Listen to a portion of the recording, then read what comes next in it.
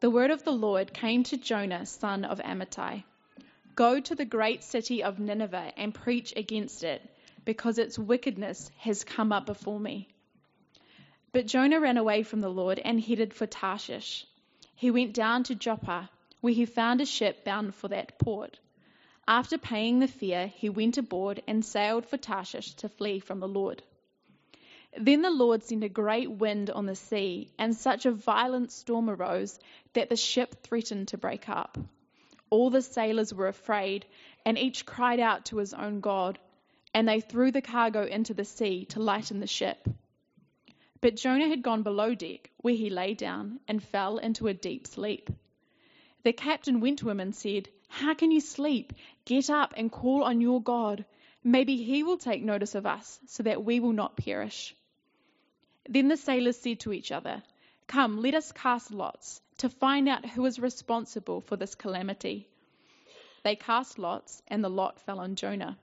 So they asked him, "Tell us, who is responsible for making all this trouble for us? What kind of work do you do?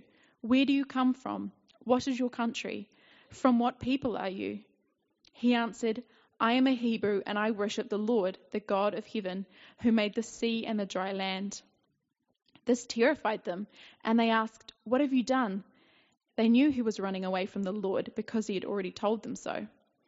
The sea was getting rougher and rougher, so they asked him, "What should we do to you to make the sea calm down for us?" "Pick me up and throw me into the sea," he replied, "and it will become calm. I know that it is my fault that this great storm has come upon you." Instead, the men did their best to row back to land, but they could not, for the sea grew even wilder than before. Then they cried out to the Lord, "Please, Lord, do not let us die for taking this man's life. Do not hold us accountable for killing an innocent man, for you, Lord, have done as you pleased." Then they took Jonah and threw him overboard, and the raging sea grew calm. At this, the men greatly feared the Lord, and they offered a sacrifice to the Lord and made vows to him. Now the Lord provided a huge fish to swallow Jonah, and Jonah was in the belly of the fish 3 days and 3 nights.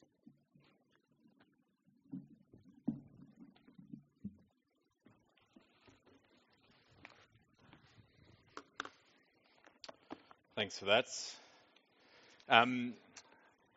Sorry for all the jokes about being Australian. I'm technically the international speaker, so I felt like it was my job to have a bit of a dig there. Because of COVID, the guy who was down to come from Australia to do the talks wasn't able to come, and so you got me instead. So I'm feeling quite inadequate at this point, and so I'm feeling a bit overwhelmed. You've all given up your evening of a stat Monday to come here. It's sunny outside. There's other things you could be doing. I've got a great privilege to open God's word for you, but feeling a little bit overwhelmed. So I'm going to pray and ask that God won't. Ask that it just won't be me speaking, but that you'll hear God's voice as we look at Jonah chapter 1 together. So will you pray with me? Heavenly Father, we thank you for the privilege to gather as your people, gather around your word. Lord, we thank you that you promise to work in us by your Holy Spirit as we read your word, and we pray that you'll do that tonight. Lord, help us hear your voice. And Lord, help us to see you. Help us to see your inescapable power and mercy. And Lord, we pray all of these things in Jesus' name.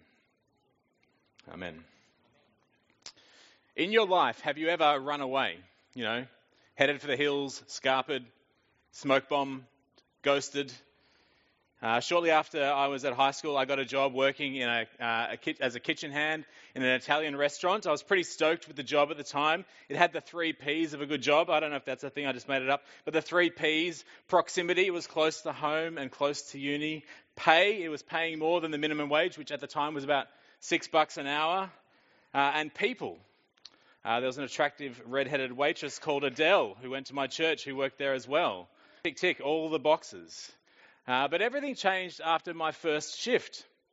I was led through what looked like a very pleasant restaurant into a very neat and tidy serving area, and then right out to the back to this small, hot, smelly, dirty kitchen. And in that kitchen, I was given a 30-second lesson on how to peel and gut a prawn. And then I was pointed in the large direction of these raw crustaceans and told to go for it. And that's what I did for the next 4 hours. I had the occasional break to come up from air where I was privileged to go and wash the dishes. Once my shift was over, I never went back. I'm not proud of this, but I never called them. I didn't return their calls. I didn't answer their calls. I didn't turn up for my next shift. There was a section of shops that was not too far from my house, but I never went to that set of shops ever again in case someone there saw me and recognized me. I ran away as far as I could, being a poor uni student. Running away, it's one of the ways that a lot of us deal with life's problems, isn't it? It's part of that fight or flight response. It's the flight bit of fight or flight. If something is too hard or too scary or too uncomfortable, we do a runner, we run away. Some of us do this with our relationships. Some of us do it with our finances. Some do it with our jobs or our studies. Some of it with the churches we attend. We run and think that will solve the problem. But there is a limit to who or what we can run from. And here in Jonah chapter 1, the prophet Jonah finds that limit. And now Jonah, it's a familiar story. I'm sure that you know it well. But there are a few important things for us to begin to realize as we begin. Firstly, this book isn't really about Jonah and the whale. If you're here this morning, you might have picked that up. Like I said this morning, the big fish is just a bit of a red herring, pun intended. It's a distraction to what's going on. There's lots of big things in the book of Jonah. It's like a tour of the countryside where the big this, that and the other. There's a big storm in Jonah. There's a big fish. There's a big city. But ultimately, it's a story about a big God with a big heart. The book of Jonah, it's all about God's character. It's about who God is, and it's about what he is like. And in particular, one of the things we get a really clear look at in the book of Jonah is that we get to see that this is the God who saves. He is the God of unstoppable grace and mercy. And in Jonah chapter 1, the first thing we see about this God who saves is that he is the sovereign Lord. He is the powerful God who created everyone and rules over everything. So look with me at Jonah chapter 1. If you're struggling to find Jonah, it's just after Obadiah, all 21 verses of it. Jonah chapter 1, verse 1. Have a look. It would be great if you can open it up. It begins with the word of the Lord coming to Jonah. Chapter 1, verse 1. The word of the Lord came to Jonah, son of Amittai. Go to the great city of Nineveh and preach against it, because its wickedness has come up before me. All right, we've got a little bit of a clue there about Jonah.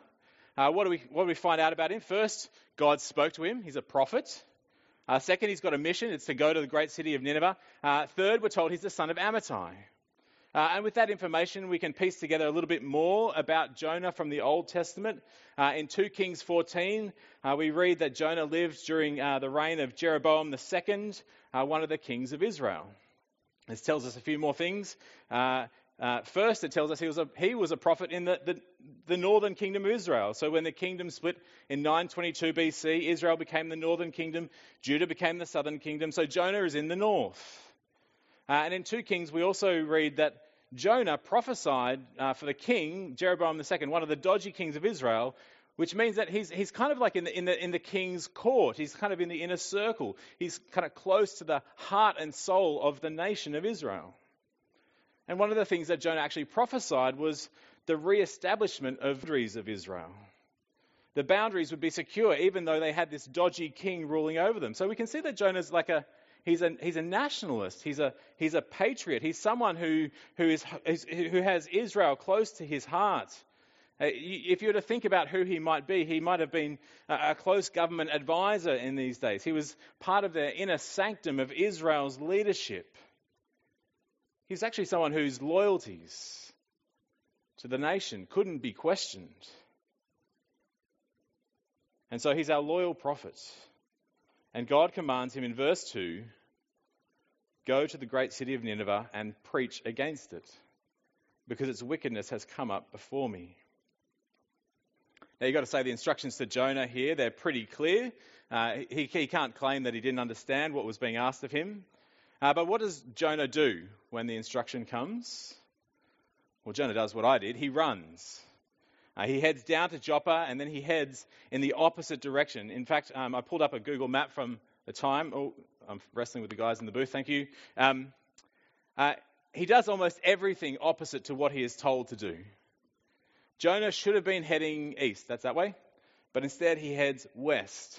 And he goes as far west as he possibly can. He should have been traveling across the land and through the desert, off to Nineveh, but instead he travels down to the water and a sea, putting as much distance between himself and Nineveh as possible. He should have been going to the great city of Nineveh, the center of the known world, but instead he kind of heads to the end of the earth, as far away from civilization as possible. You see, Jonah, he does the equivalent of being here in Christchurch and being asked to pop up to Nelson. But instead he heads over to Littleton and he gets on the next boat to Antarctica. He's going completely the opposite. It literally is ridiculous. He's not a little off course. He is a long way off course. But why is he fleeing? Why doesn't he want to do this mission to Nineveh? Well, there's two possibilities for us. Jonah's either a chicken or Jonah is a rat. So Jonah the chicken.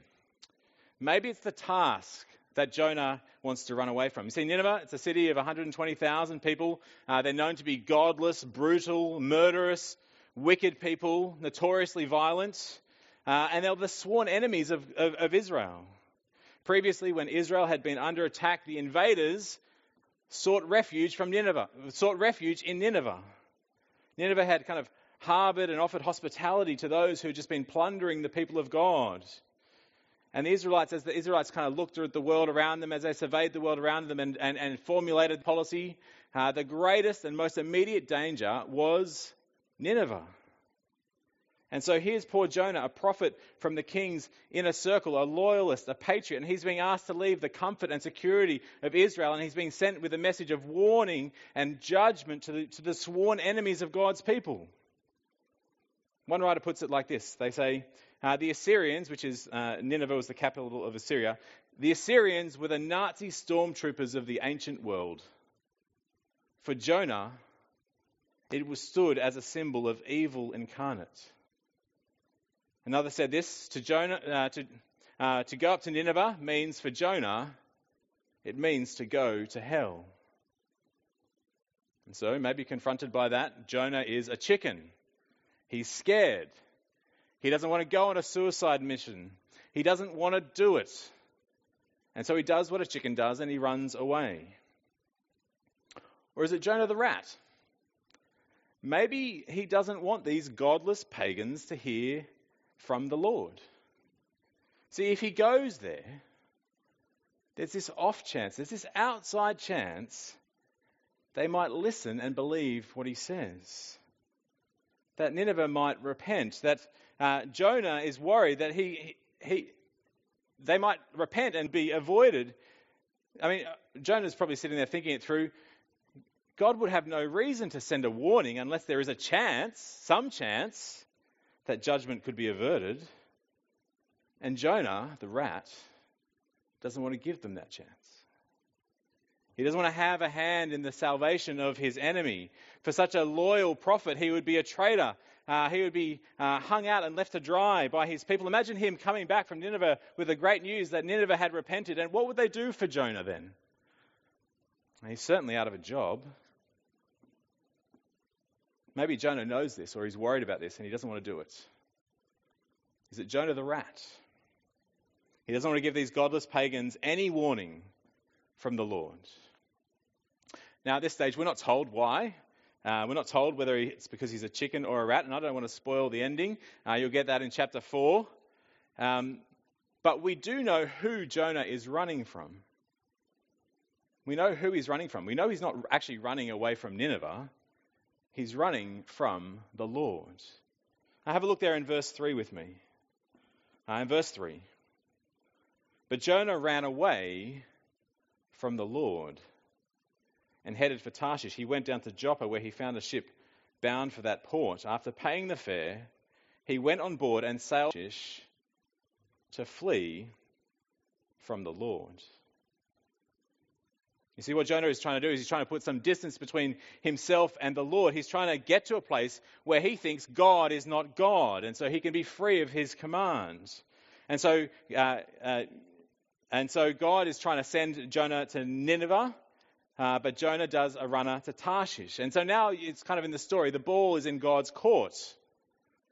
Jonah's on the boat on his way to Tarshish. What's God going to do about it?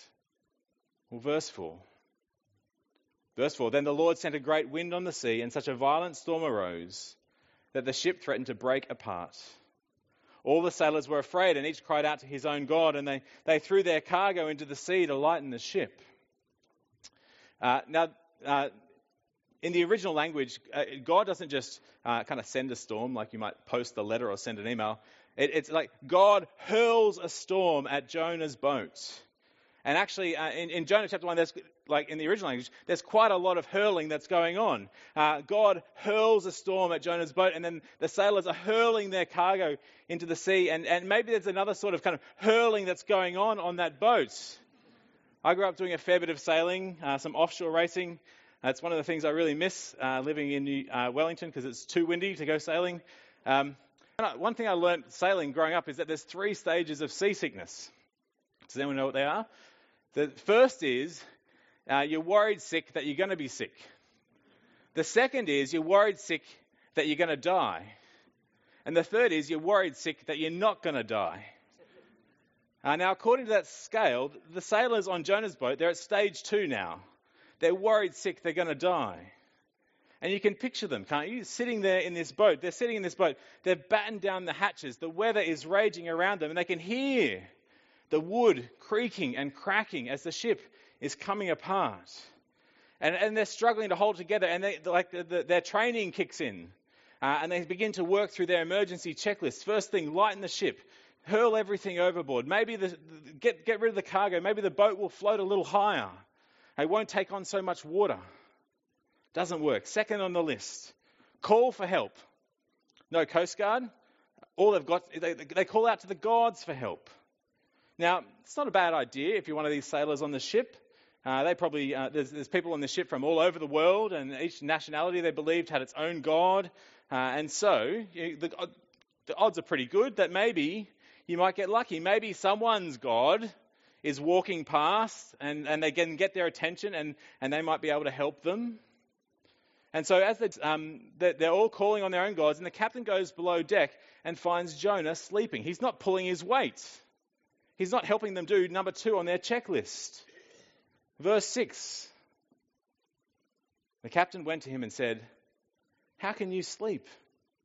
Get up and call on your God. Maybe he will take notice of us, so we will not perish."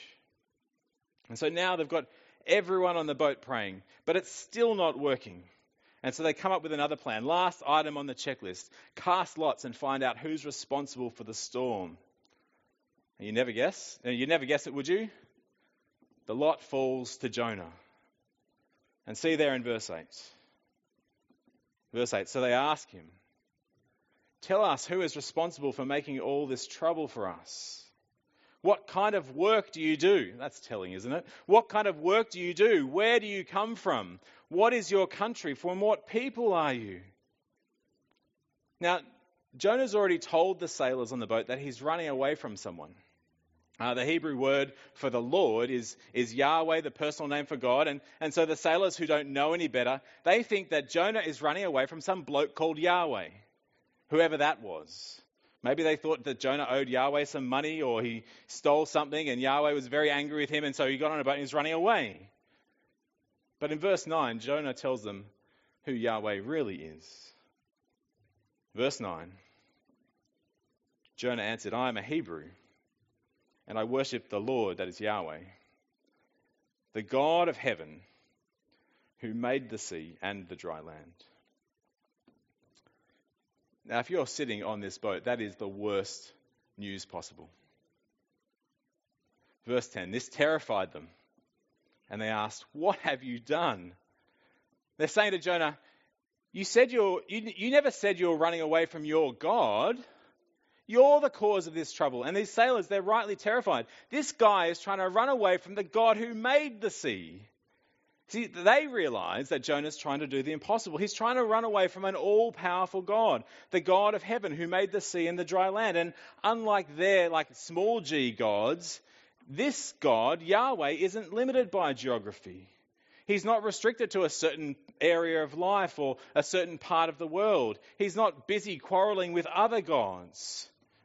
Jonah, they realize, is trying to run away from the God who cannot be escaped. It's like trying to get away from gravity. You can jump up and down all you want, but there is no way on earth that you can escape it. And for Jonah and for us, there is nowhere where we can run from God. There is nowhere where we can hide from him. He is the God of heaven who created the earth and the sea. He is sovereign and he rules over it all. And there in this boat, as some sort of response to Jonah's confession, to the realization that the sailors have made, the sea, it steps up a notch in verse 11. Verse 11, the sea was getting rougher and rougher. Jonah knows the only way to calm the storm. For Jonah, the only escape is to stop running from God. It's interesting here. Jonah knows this. Maybe this helps you answer the question whether it's Jonah the chicken or the rat. Jonah knows this, but he doesn't jump. He makes them throw him overboard. Despite their reluctance, Jonah convinces the sailors to hurl him into the sea. They allow Jonah to face the consequences for his wickedness, for trying to run away from God. Have a look there in verse 14. Verse 14. Then they, that is the sailors, cried out to the Lord, "Please, Lord, do not let us die for taking this man's life. Do not hold us accountable for killing an innocent man, for you, Lord, have done as you pleased." There's a picture of God's sovereignty, isn't it? You have done as you've pleased. Then they took Jonah and they threw him overboard. The sea grew calm. At this, the men greatly feared the Lord, and they offered a sacrifice to the Lord and made vows to him. You see, these sailors, they are left awestruck. You can imagine them sitting there in the wreck of a boat looking at each other. What have we just done? Sitting there in the wreck of this boat, bobbing calmly on the sea. What has just happened? They have come face to face with the awesome power of Yahweh, the God of heaven who made the land and the sea. And they've just seen what happens to those who defy him, those who try and run from him. And these people, these pagan sailors of all people, will they give Yahweh the worship and the obedience that he deserves? And in contrast, Jonah, the loyal prophet, close to the heart of Israel, of all people who should have been attentive to God's word, of all people who should have been obedient to God's word, he runs away, he defies the Lord. The thing he didn't want has happened. These dirty, wicked, pagan sailors, they fear the Lord, it says in verse 16. They offer sacrifices and make vows to him. They do what Jonah wouldn't do. They worship and obey the sovereign Lord. And if Jonah is a rat, if he was running away so the wicked pagans, people he didn't like, wouldn't have the chance to repent, well, God's got a sense of humour, doesn't he? He's failed. It's literally a boatload of pagans worshipping the Lord while Jonah sinks to the bottom of the sea. Now, many think that the story ought to end there. On one level, it'd be totally fine and complete for that to be the end. Yahweh getting the honour and glory and worship that he deserves. Jonah, the disobedient prophet, sinking to the bottom of the sea, getting what he deserves. But the Lord has other ideas. The Lord doesn't give Jonah what he deserves. He saves his wayward servant. We saw there in verse 17. Have a look there. Verse 17, but the Lord provided a great fish to swallow Jonah. And Jonah was inside the fish for 3 days and 3 nights. See, despite his rebellion, despite his wickedness, God rescues Jonah. He restores his wayward prophets. And here's where we begin to see what this book is all about. This book is all about God. It's all about his character. It's all about what he is like. And what we see here in chapter 1 is we see two things. We see God's inescapable power. and we see his unbelievable mercy.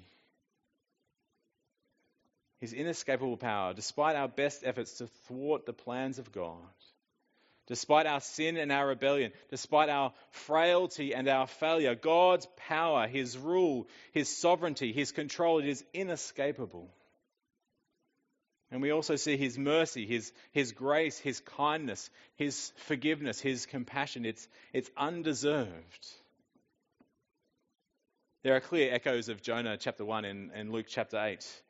As another prophet is taking a trip on a boat, and the boat gets in trouble. And as unusual as it was for Jonah to be sleeping in the midst of a storm, so too was Jesus. And as the waves crashed around the boat, the sailors, experienced seamen, again, were panicking, and they call on Jesus. And in Luke chapter 8, verse 24, we read this. The disciples went and they woke him, that is Jesus, saying, "Master, Master, we're going to drown." He got up and rebuked the wind and the raging waters. The storm subsided and all was calm. "Where is your faith?" he asked his disciples. In fear and amazement, they asked one another, "Who is this? He commands even the wind, and they obey him." See, there on that lake, in that storm, Jesus is showing that he has the same power we see in Jonah chapter 1. He calms the storm with a word.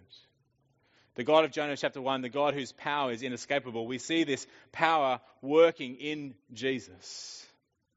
And so for you and for me, as we come face to face with the words of Jesus in the New Testament, we come face to face with this God. The God of Jonah, the sovereign Lord, the one who made the land and the sea and everything in it. The sovereign Lord who is powerfully in control, who will not be defied, who cannot be bullied or ignored or avoided. The God who can even use the disobedience, the rebellion of his people. He can use that to still further his plans and his purposes. You see, God's sovereignty, there is no limits to his rule. He is in control of every aspect of life. The good, the bad, and the ugly. And it's on display here in Jonah chapter 1. And God's sovereignty, that God is sovereign over everything, that God rules over everything, that God is inescapable. How does that make you feel? I think it's one of the things that the book of Jonah is trying to do. It's trying to evoke emotions. Some of us are uncomfortable with that. But I think that's what it's trying to do. How does it make you feel to know that God is like this? To know that God is in control, to know that he cannot be defied, to know that there is no Tarshish where you can escape to, where God is not God. Charles Spurgeon, the great English Baptist preacher, put it like this. No doctrine in the whole world has more excited the hatred of mankind than the truth of the absolute sovereignty of God. Do you resonate with that?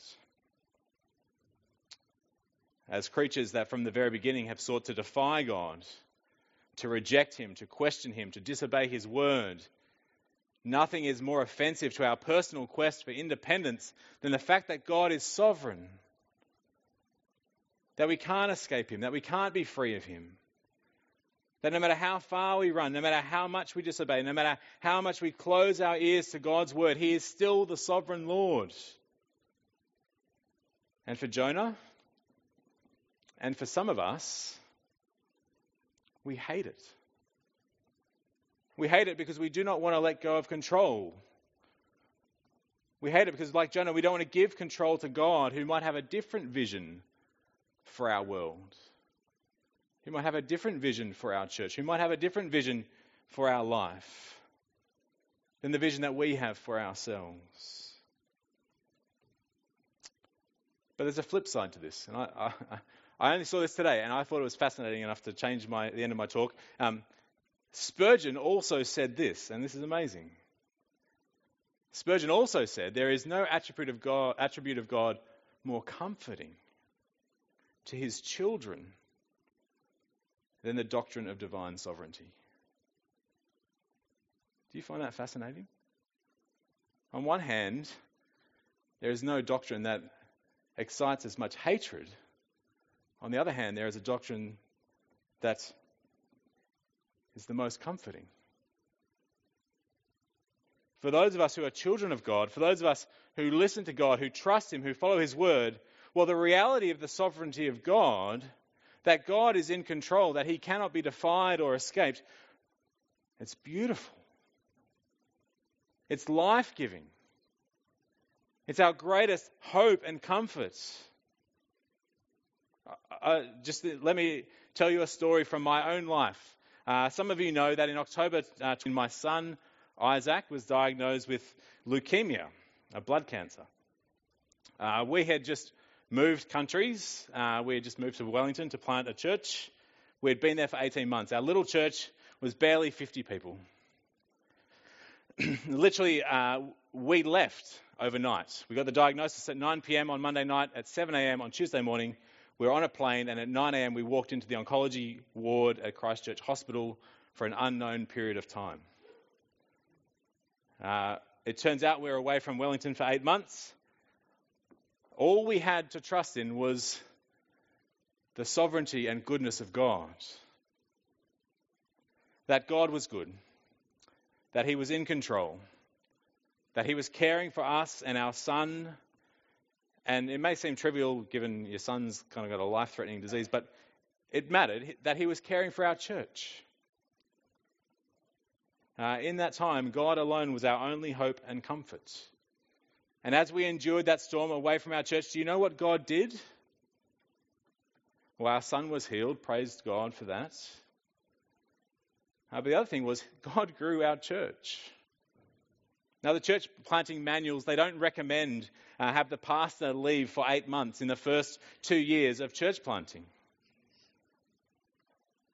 In God's sovereign plan, that is what happened. And the sovereign Lord continued with His mission. We left a church of about 50 and turned up later to a church of about 70. The sovereign Lord. He can use the most unusual circumstances to bring about the growth in His kingdom. Sin and sickness will not get in the way. You see, Jonah, this rebellious prophet, he can't thwart the plans of the sovereign Lord. And hundreds of years later, wicked people will lead another prophet off to be killed. They nail him to a cross, hoping to put an end to his mission and ministry. And little did they know that they were demonstrating most clearly and powerfully the mercy and the sovereignty of God. As the Apostle Peter stands before the crowds at Pentecost in Acts chapter 2, he says this. He says, "Fellow Israelites, listen to this. Jesus of Nazareth was a man accredited by God to you by miracles, wonders, and signs, which God did among you through Him, as you yourselves know. This man was handed over to you by God's deliberate plan and foreknowledge. And you, with the help of wicked men, put him to death by nailing him to the cross.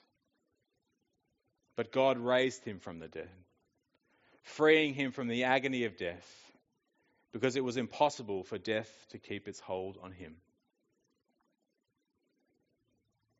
You see, even at the height of humanity's rebellion against Him, God is in complete control. His plans of mercy and grace, they cannot be thwarted. To which I think we ought to say, and thanks be to God, the sovereign Lord. Will you pray with me?